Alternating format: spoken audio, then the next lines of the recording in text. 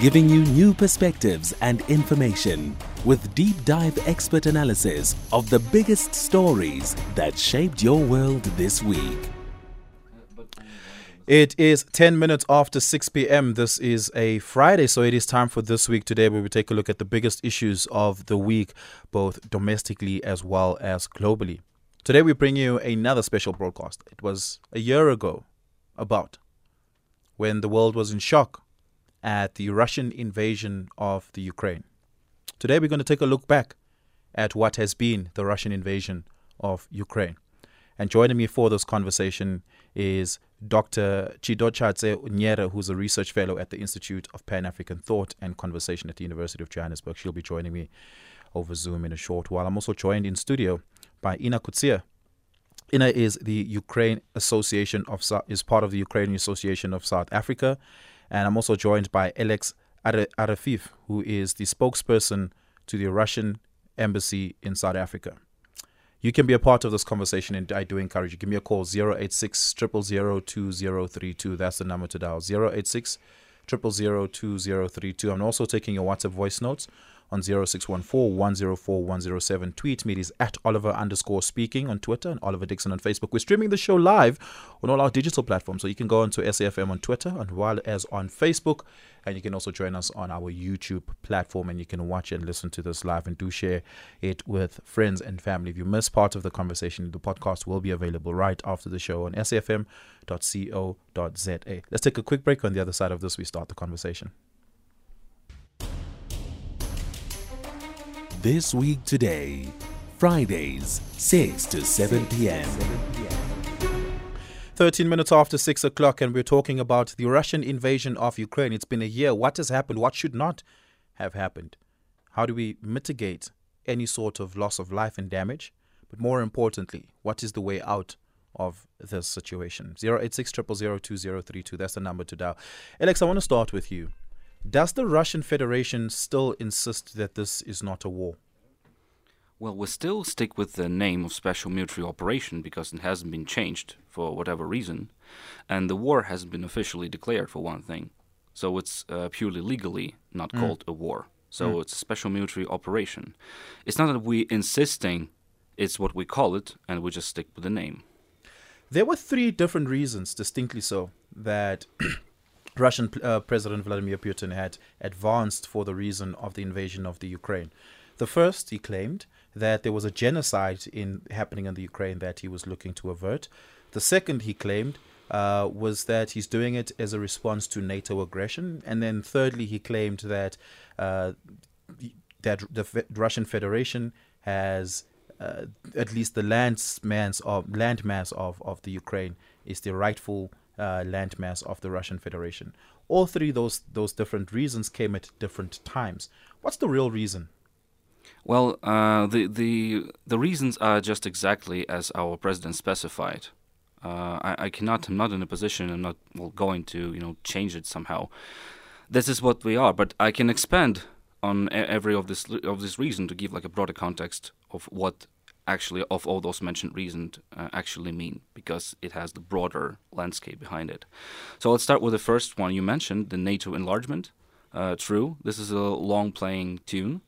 Because the NATO enlargement came after the West has broken the promise to the Soviet leadership and later Russian leadership not to expand NATO eastwards towards Russian borders, and for decades Russia has been indicating that this is a direct threat to Russian national security and this cannot stand. But unfortunately, all our pleas or our proposals to engage on this matter they fell on deaf ears, and the West, apparently drunk of its sense of superiority and impunity after the collapse of Soviet Union, decided that it can just do whatever it wants in this world, and it just pushed NATO forward, towards Russian borders, while completely ignoring any attempts to mitigate the issue diplomatically. And speaking of Ukraine specifically, when it comes to NATO, we mentioned it on numerous occasions on various levels, including on the top level, that the matter is not formal membership of Ukraine within NATO. It's not what the issue is about, because NATO was engaging with Ukraine militarily, and they were exploring the territory of Ukraine in a military sense, without formal membership of NATO. So, and deployment of NATO troops and equipment there, this is still poses a threat to Russian Federation. We notified our colleagues from the West on numerous occasions on this matter, and yet no response except for, complete disregard to Russia's security concerns or to Russia's position on this thing. That's one reason, with late NATO enlargement. Second, pardon me, could you please recall? The third reason was that this is rightfully Ukrainian territory. The second one. That there's a genocide happening in Ukraine that he's attempting to avert. Thank you.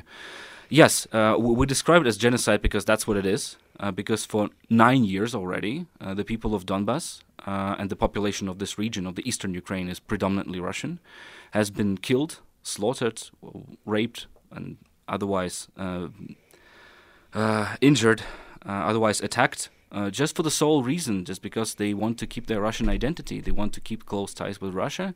They wanted to speak Russian language. They want to be without the Russian culture. That's the only reason. Oh, yes, this is the major reason, the main reason. But there was also a second one, because the Donbas region did not recognize the results of unconstitutional coup that took place in Kyiv in 2014. The European powers, like France, Germany, and Poland, they act as a guarantors of those agreements. But despite that, the Ukrainian opposition discarded this, rather thrashed this agreement with the then President Yanukovych, President of Ukraine, Yanukovych in 2014, and they just discarded the entire agreement on the very next day, despite having European powers as its guarantors. And EU just shrugged shoulders, said, well, we can't do anything about it, so this is how the unconstitutional coup took place in Kyiv, and that provoked a military conflict, a civil war within Ukraine, with the Donbas region and the eastern regions of Ukraine had to be in opposition to the Kyiv, because they launched a military action against them. They started bombarding them right away. There was no attempt to launch a political dialogue with those regions. No. Straight away attacks. When you say those regions, are you indirectly speaking about the Russian Federation? I'm speaking about the Donetsk People's Republic and Lugansk the People's Republic. They had to declare independence first from Ukraine because they saw no other options, because they could no longer stay within Ukraine. They're not independent, are they? Not anymore. They are part of Russia now, because as a result of recognized by Russia and by Syria, I guess. North Korea. Just lastly, I do want us to move on. Let me finish this. If you mentioned recognition, Russia had to take action and to take responsibility for those people, because they've been slaughtered for 9 years. What's I said, the evidence for that? Because there doesn't seem to be any evidence that suggests that. Look it up on the internet. It will take you 5 minutes to find any evidence you could possibly find. I can tell you about not just Donbas, by the way. It's also comes to Odessa, let's say. In 2014, there was an event. It's called the Odessa Trade Unions Massacre. It took place on 2nd of May 2014. It was a peaceful protest. Well, Ukrainian side calls it pro-Russian protest, but it was anti-constitutional anti-coup protest in Odessa.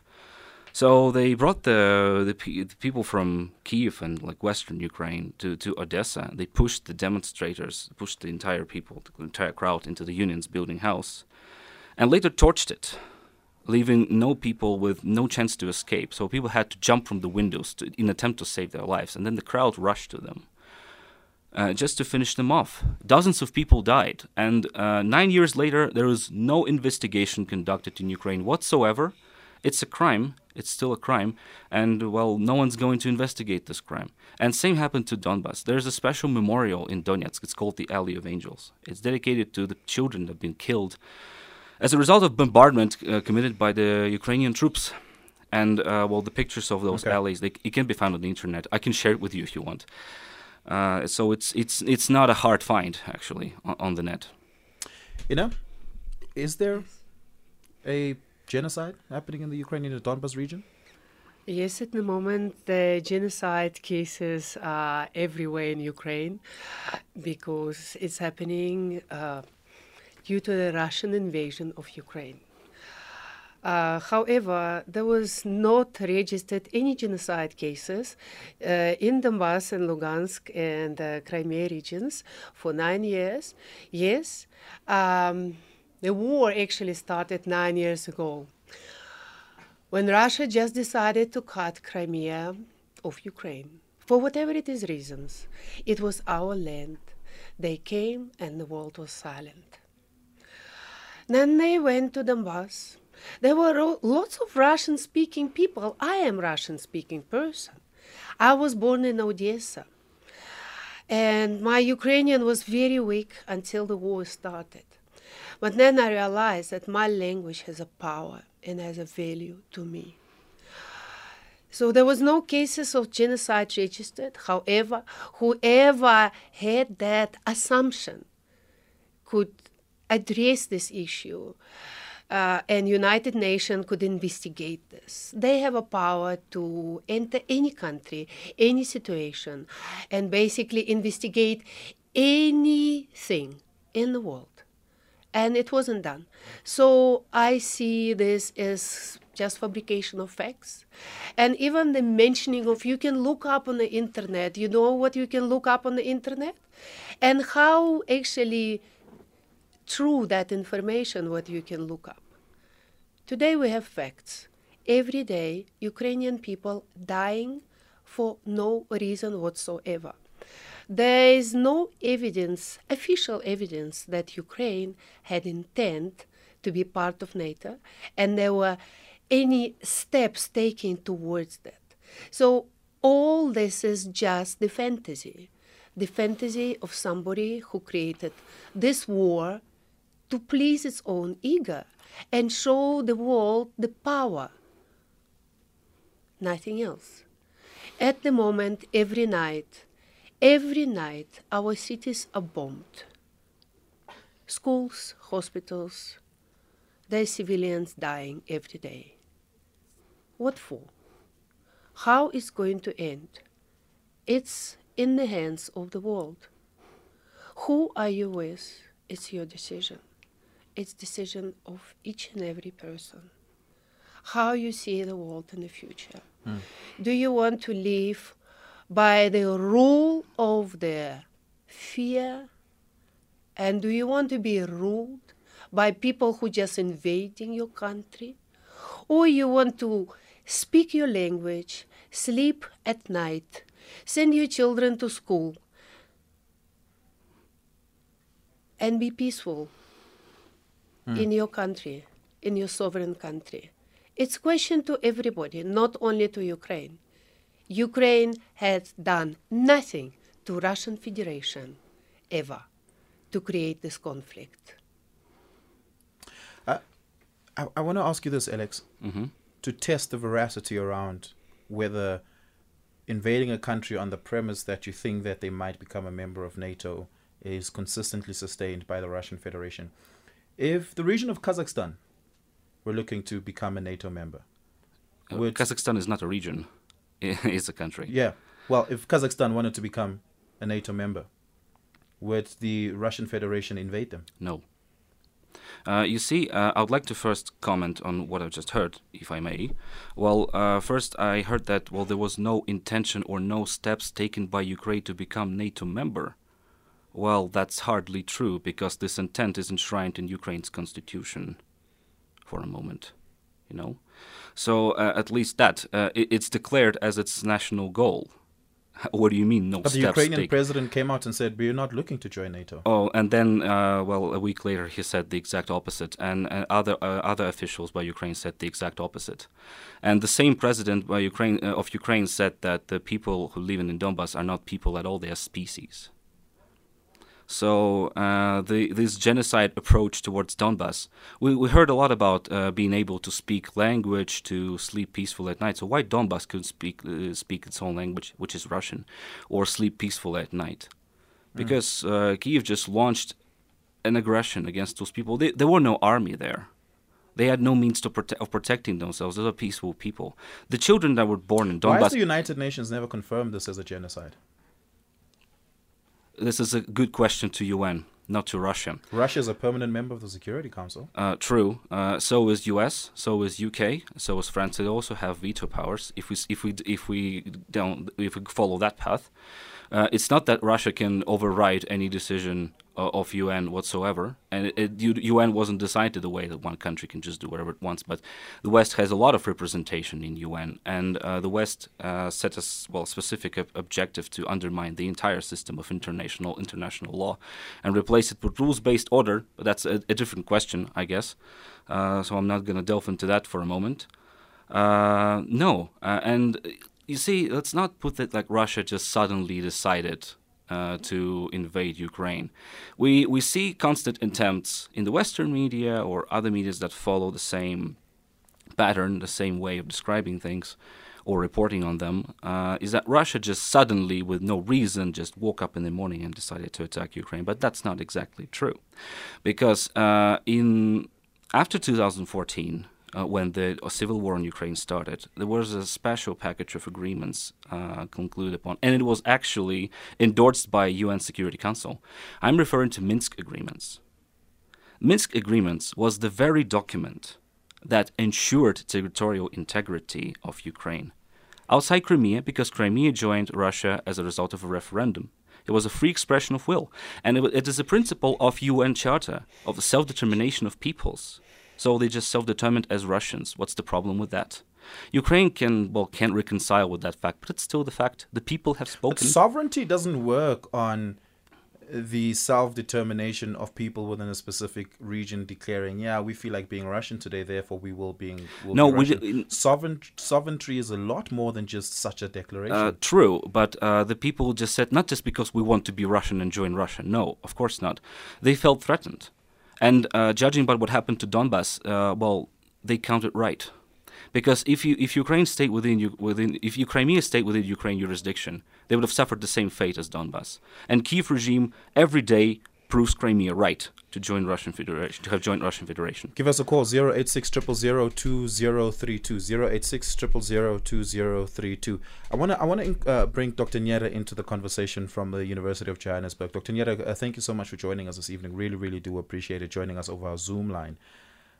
We've spoken a little bit in this discussion about the pretext under which Russia had decided to invade the Ukraine. One being that there's a genocide.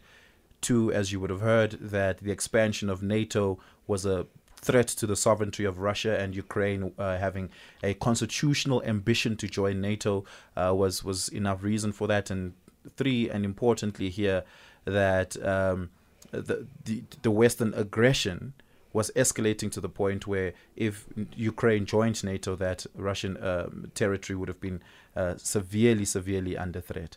And what are your thoughts around the United Nations not having declared a genocide yet? Because now what we're having here is a conflict, an impasse of fact.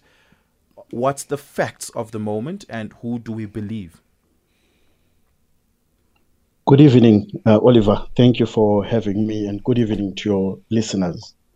So there are many implications in terms of the facts that have been proffered by my colleagues in studio. The first thing is that should the UN declare the conflict between Russia and Ukraine a genocide, there are implications, because then the UN. No, sorry, I meant very specifically by genocide. I meant very specifically not the ongoing conflict, but very specifically a conflict against Russian identifying and Russian speaking people in the region of in various reasons. One, Crimea being one of them, Donetsk being another, and Russian saying that we have legitimate claim to that territory. Right. Let's go back then to the Cold War Pact.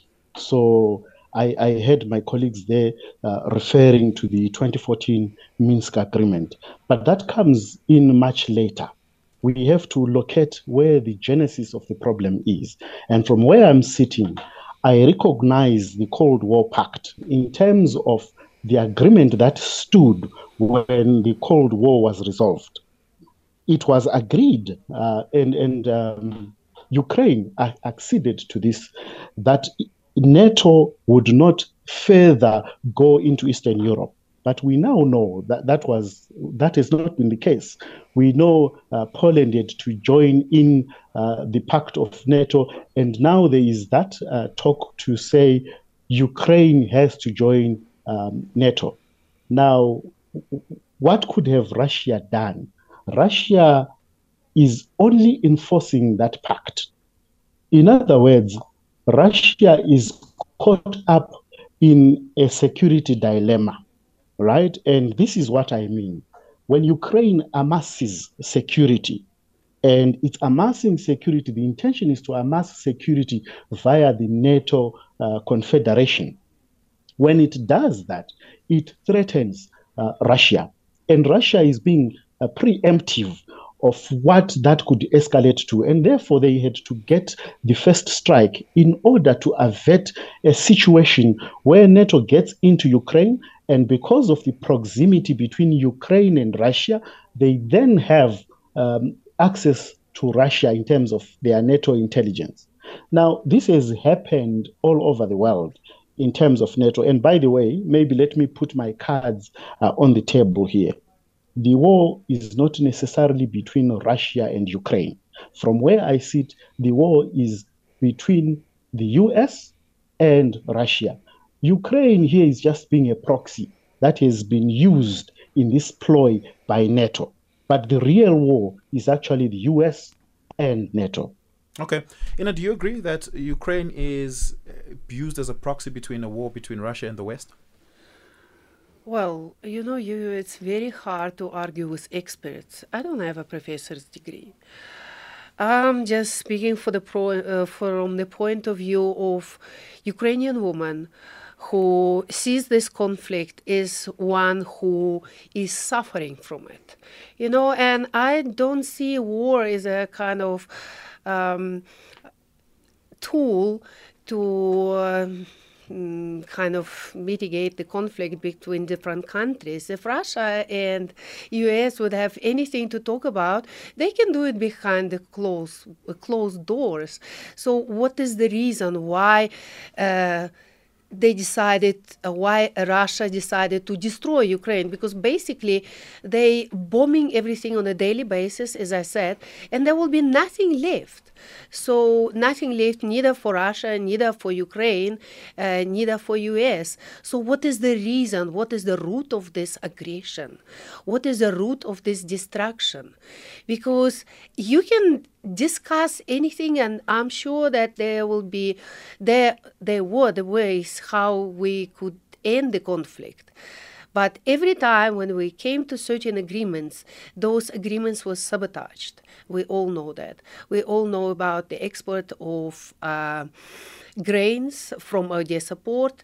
We all know about other agreements. We all know about the nuclear stations which been constantly threatened with bombing. And that is a threat not only for Ukraine. Because if this happened, nuclear station can create a big impact onto the environment. Besides that, this conflict creating a big problem with the food shortage in the world, because Ukraine supplies 10% of the grain to the world. Okay? So now let's cut it off completely, because nothing happened last year, nothing will happen this year. And then escalated to the global level where people just getting hungry. And it's not only in US and Russia. People getting hungry in Africa. Is the Africa also a proxy field for those two countries to see who is more powerful? That is my question. I don't believe that Ukraine is a kind of proxy field for the war. Yeah. I see it differently. Give us a call, 086 000 2032. I'll take your calls on the other side of this. Let's take a quick break. Here, there, and everywhere. SAFM 104.4 FM in Durban. Call us on 086 000 2032. Oliver Dixon on SAFM. It's been a year since the Russian invasion of Ukraine, and we're taking a look back at what has happened. We're discussing really where all of this started and whether anything significantly has changed to the extent that we can exit this war. I'm in conversation at this moment with Coetzee, who's a part of the Ukrainians in South Africa organization, and I'm also joined by spokesperson for the Russian embassy in South Africa, Arefiev. Dr. Chidochashe Nyere, who's a research fellow at the Institute of Pan-African Thought and Conversation at the University of Johannesburg, is with us on our Zoom line. Alex, to what extent is NATO a threat to Russia? It's an existential threat, and they said it themselves. They said that recently U.S. President said that was objective to bring Russia a strategic defeat. And NATO Secretary General Stoltenberg proceeds from the very same position. And other Western diplomats, Joseph Borrell, the chief of EU diplomacy, they want to achieve a battlefield victory. So they made that clear. It's not even Russia who says that. NATO says it itself.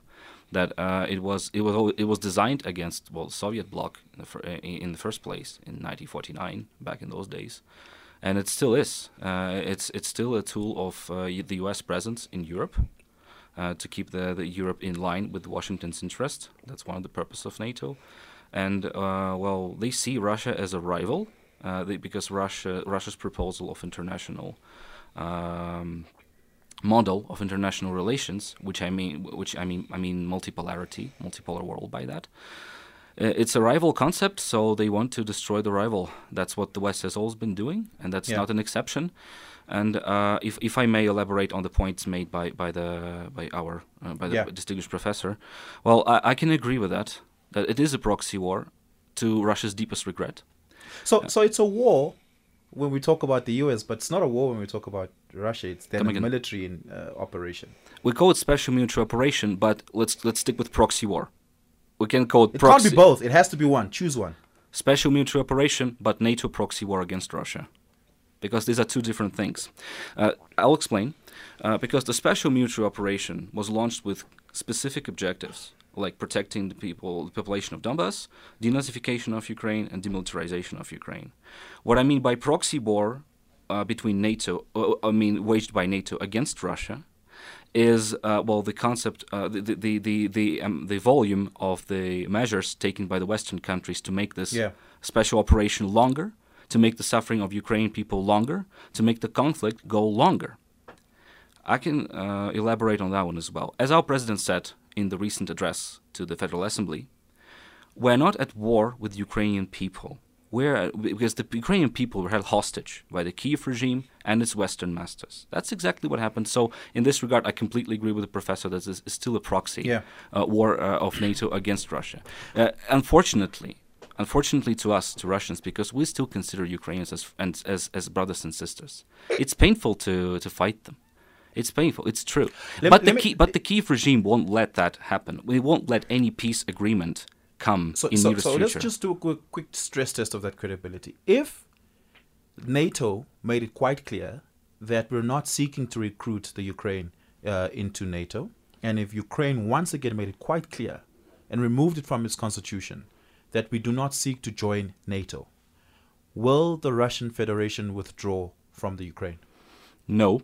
Not at this point, I guess, because you see, the mere declaration, it's a very fragile. We're walking on a very thin ice here. Let me explain. Because we trusted the West so many times before. They promised not to expand NATO. They failed to deliver on that promise. They promised to keep. They keep this charades whether Ukraine is going to join NATO or not join NATO. As I said before, it's not the matter of formal membership of Ukraine within NATO, because NATO weaponizes Ukraine without Ukraine being a member. What does it change from Russia's security perspective? Nothing. Other than that, the Ukrainian authorities cannot put NATO flag everywhere, which they do actually.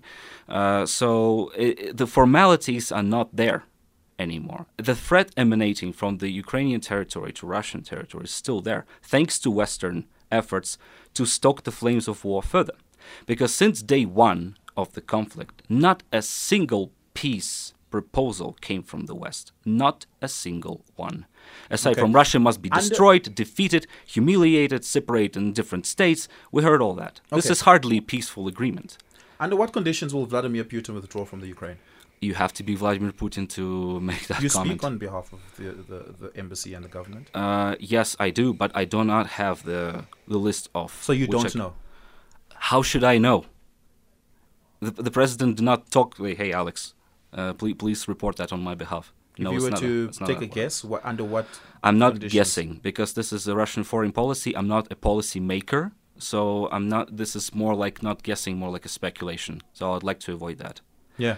Russia's not winning this war, it seems. It seems otherwise, actually, because, you see, winning is what depends on when you count as winning. Objective was not to destroy Ukraine, okay, for one thing. Objectives I already set out.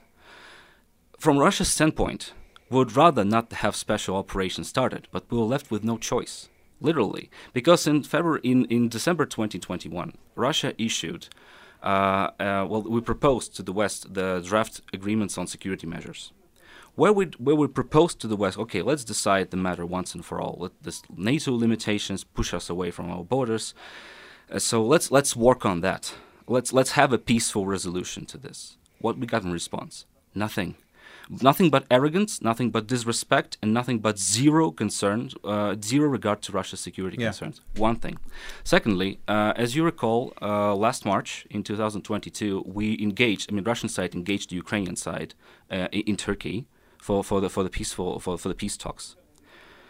As a gesture of free will, we withdrew our troops from the Kiev region and from the Ukrainian capital because we wanted to demonstrate that we're willing to negotiate it right then and there. It could have all been resolved then and there. What was being asked at the negotiation table? Come again? What was being asked by the Russian delegation and negotiators at the negotiating table? I can't say what was the list of the proposals, but the trick was that the Ukrainian side sabotaged it. And the West sabotaged it. Because, as I said, the West has zero intention for peace. They benefiting from this war, especially Washington. Yeah. EU is less independent in its actions, or to put it mildly, it's completely following Washington's orders.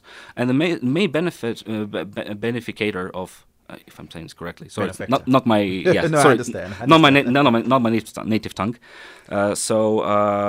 The main benefits are accumulated in Washington, and as long as it's beneficial to Washington, Ukrainians will go on dying. Okay. Because Washington has zero regards for Ukraine or its people, for one thing. It has zero regards for anyone's people, for that matter. And moreover, when it comes to Minsk agreements, as I said, I'll just finish my thought because I thought I was just scattered in my thoughts.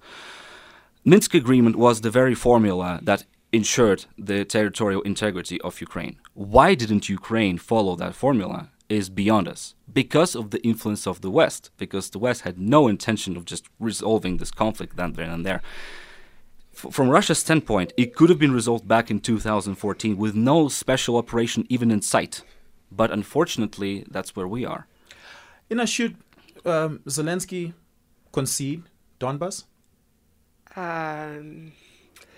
Donbas, it's our land. It's Ukraine.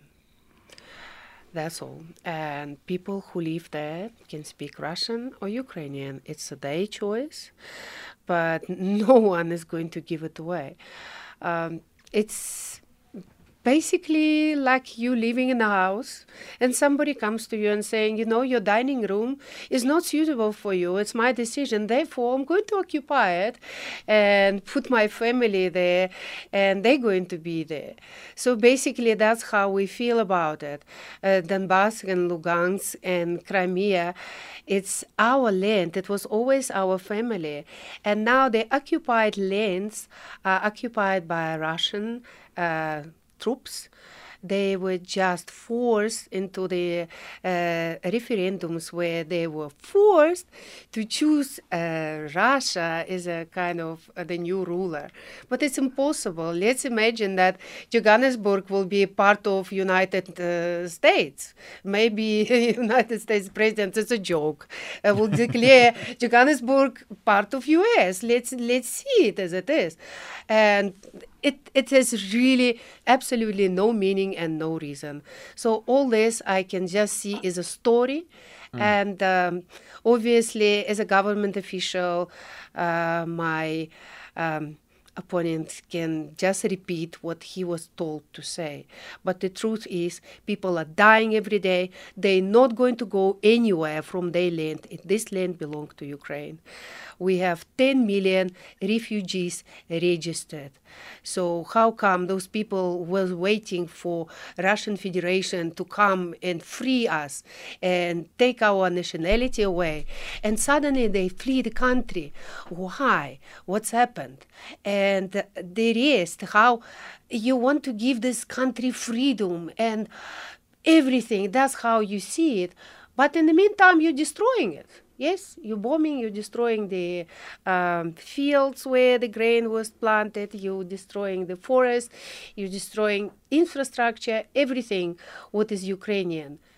And you believe it's because of the threat of the NATO? So what Russia does that threatens its kind of borders, what can create this conflict? What Russia does against NATO? That NATO is about to attack Russia.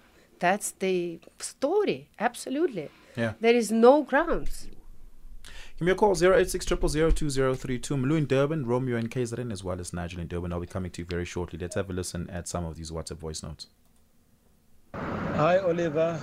I just want to ask your guests, do they think that the rise of Joe Biden to the highest office in the United States of America has everything to do with Russia invading Ukraine?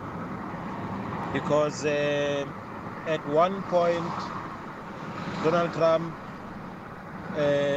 said that he is the only U.S. president under whose watch Russia never invaded any country.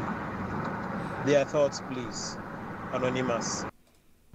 Evening, Oliver. This lady who is in support of Ukraine, this one, I think she is a big liar there, because check on the interview between Audren and the Ukraine ambassador. She said they want to join NATO and they will join NATO. That interview is there. Audren did it. Now this beyond the headlines. Why does she come with the black lies? All the Ukrainian supporters, they come with the black lies. You don't know how they create those stories. Summit in Cape Town. Thank you for that, Summit. Hi, Oliver. Let's go back to the lines. Mlu in Durban. Mlu, good evening.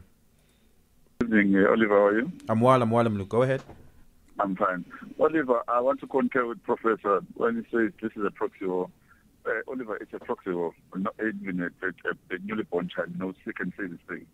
When America has interest and they keep pumping weapons to you, it's because there's a vested interest.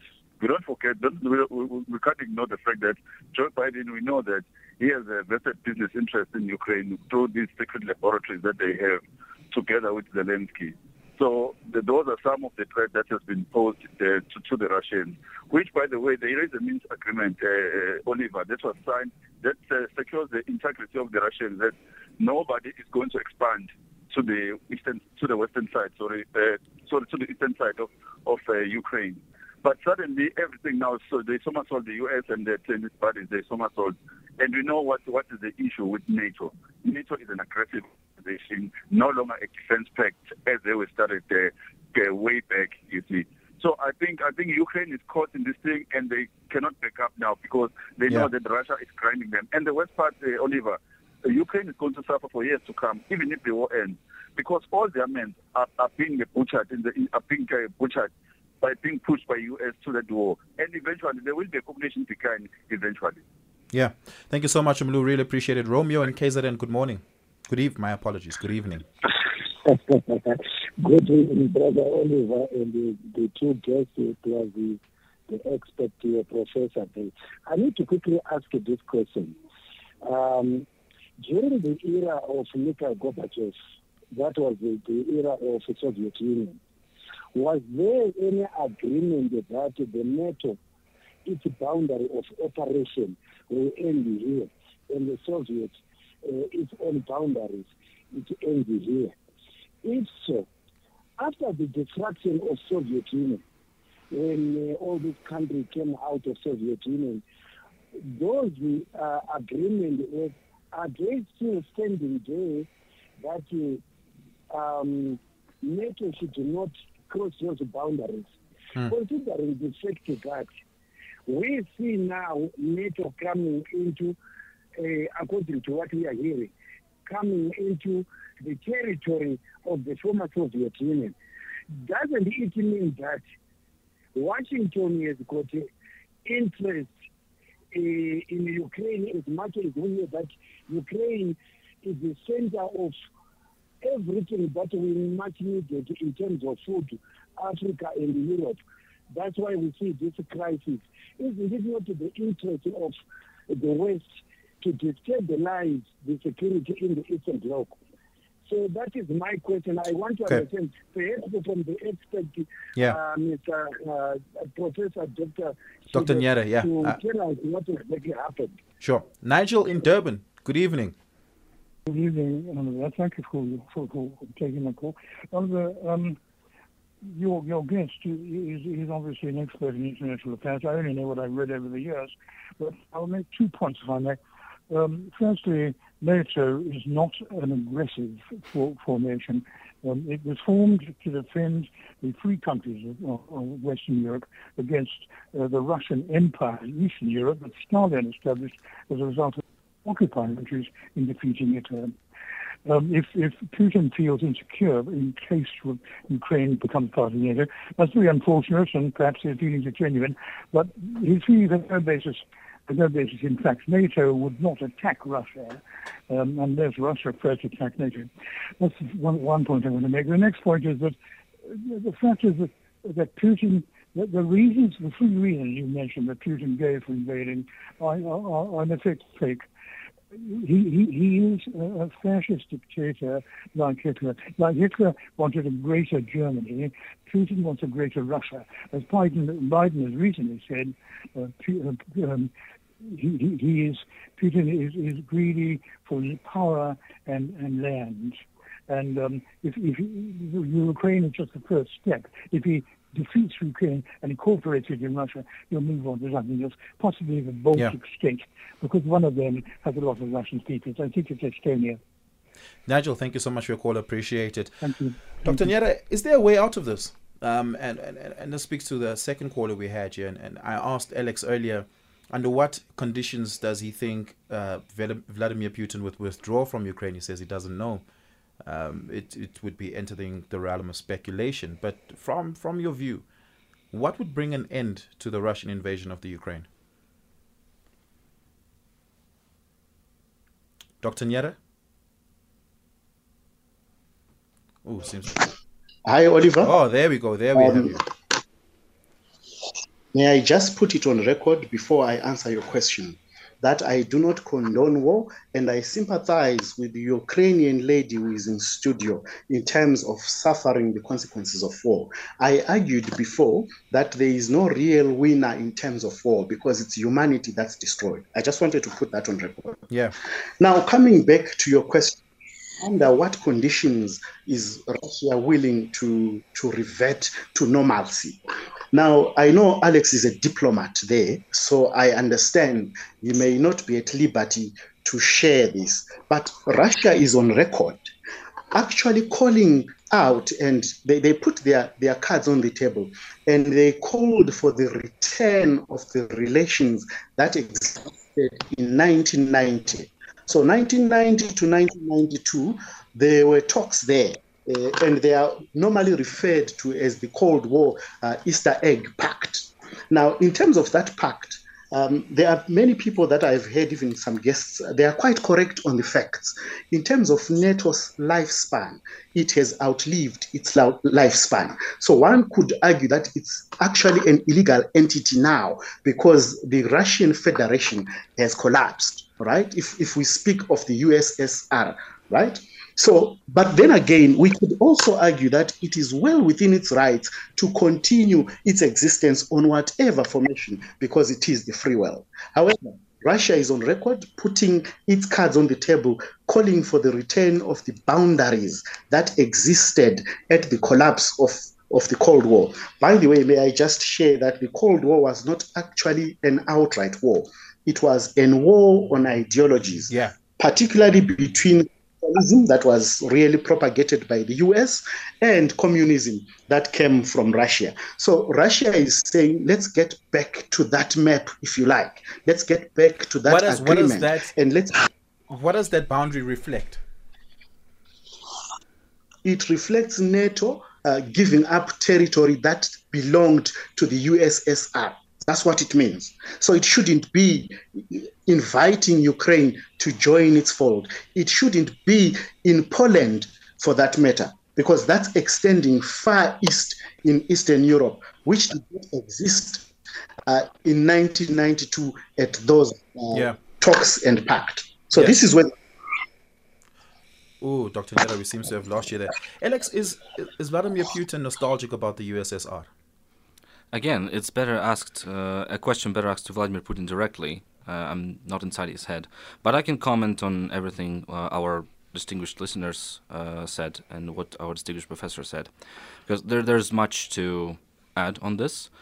Well, speaking of NATO returning back to the 1997 borders, it doesn't necessarily mean that the Eastern Europe is falling under Russia's control. Nobody said that. It used to be the part of the Warsaw Pact, though.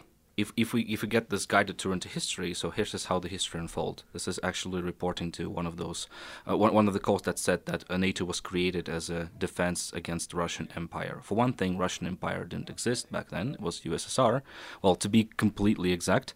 And NATO was created in 1949. There were two blocks in Europe, NATO and the Warsaw Pact.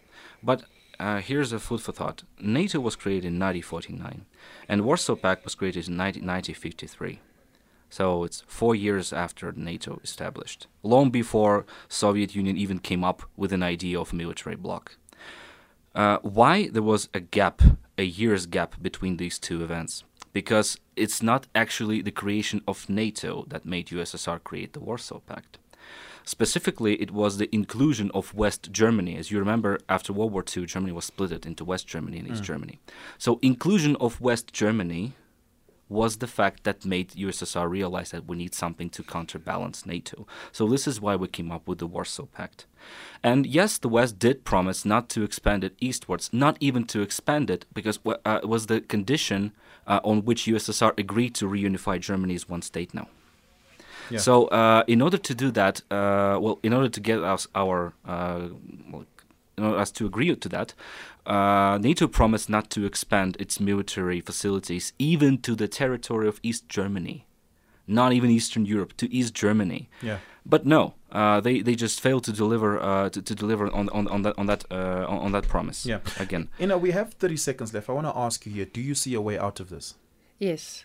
Russian troops must withdraw from Ukraine, and territory has to be restored as it was before the conflict started in 2014.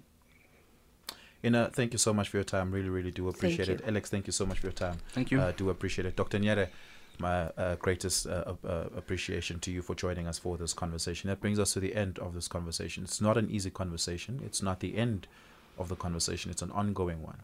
The Russian invasion of the Ukraine is not just affecting Russia and Ukraine. It's affecting the rest of the world. You and I today live under conditions of hyperinflation as a result of that, and so many other layers to peel off on this conversation. But that's where we end it for today. Thank you so much to all my guests for coming into studio. Coetzee has your news.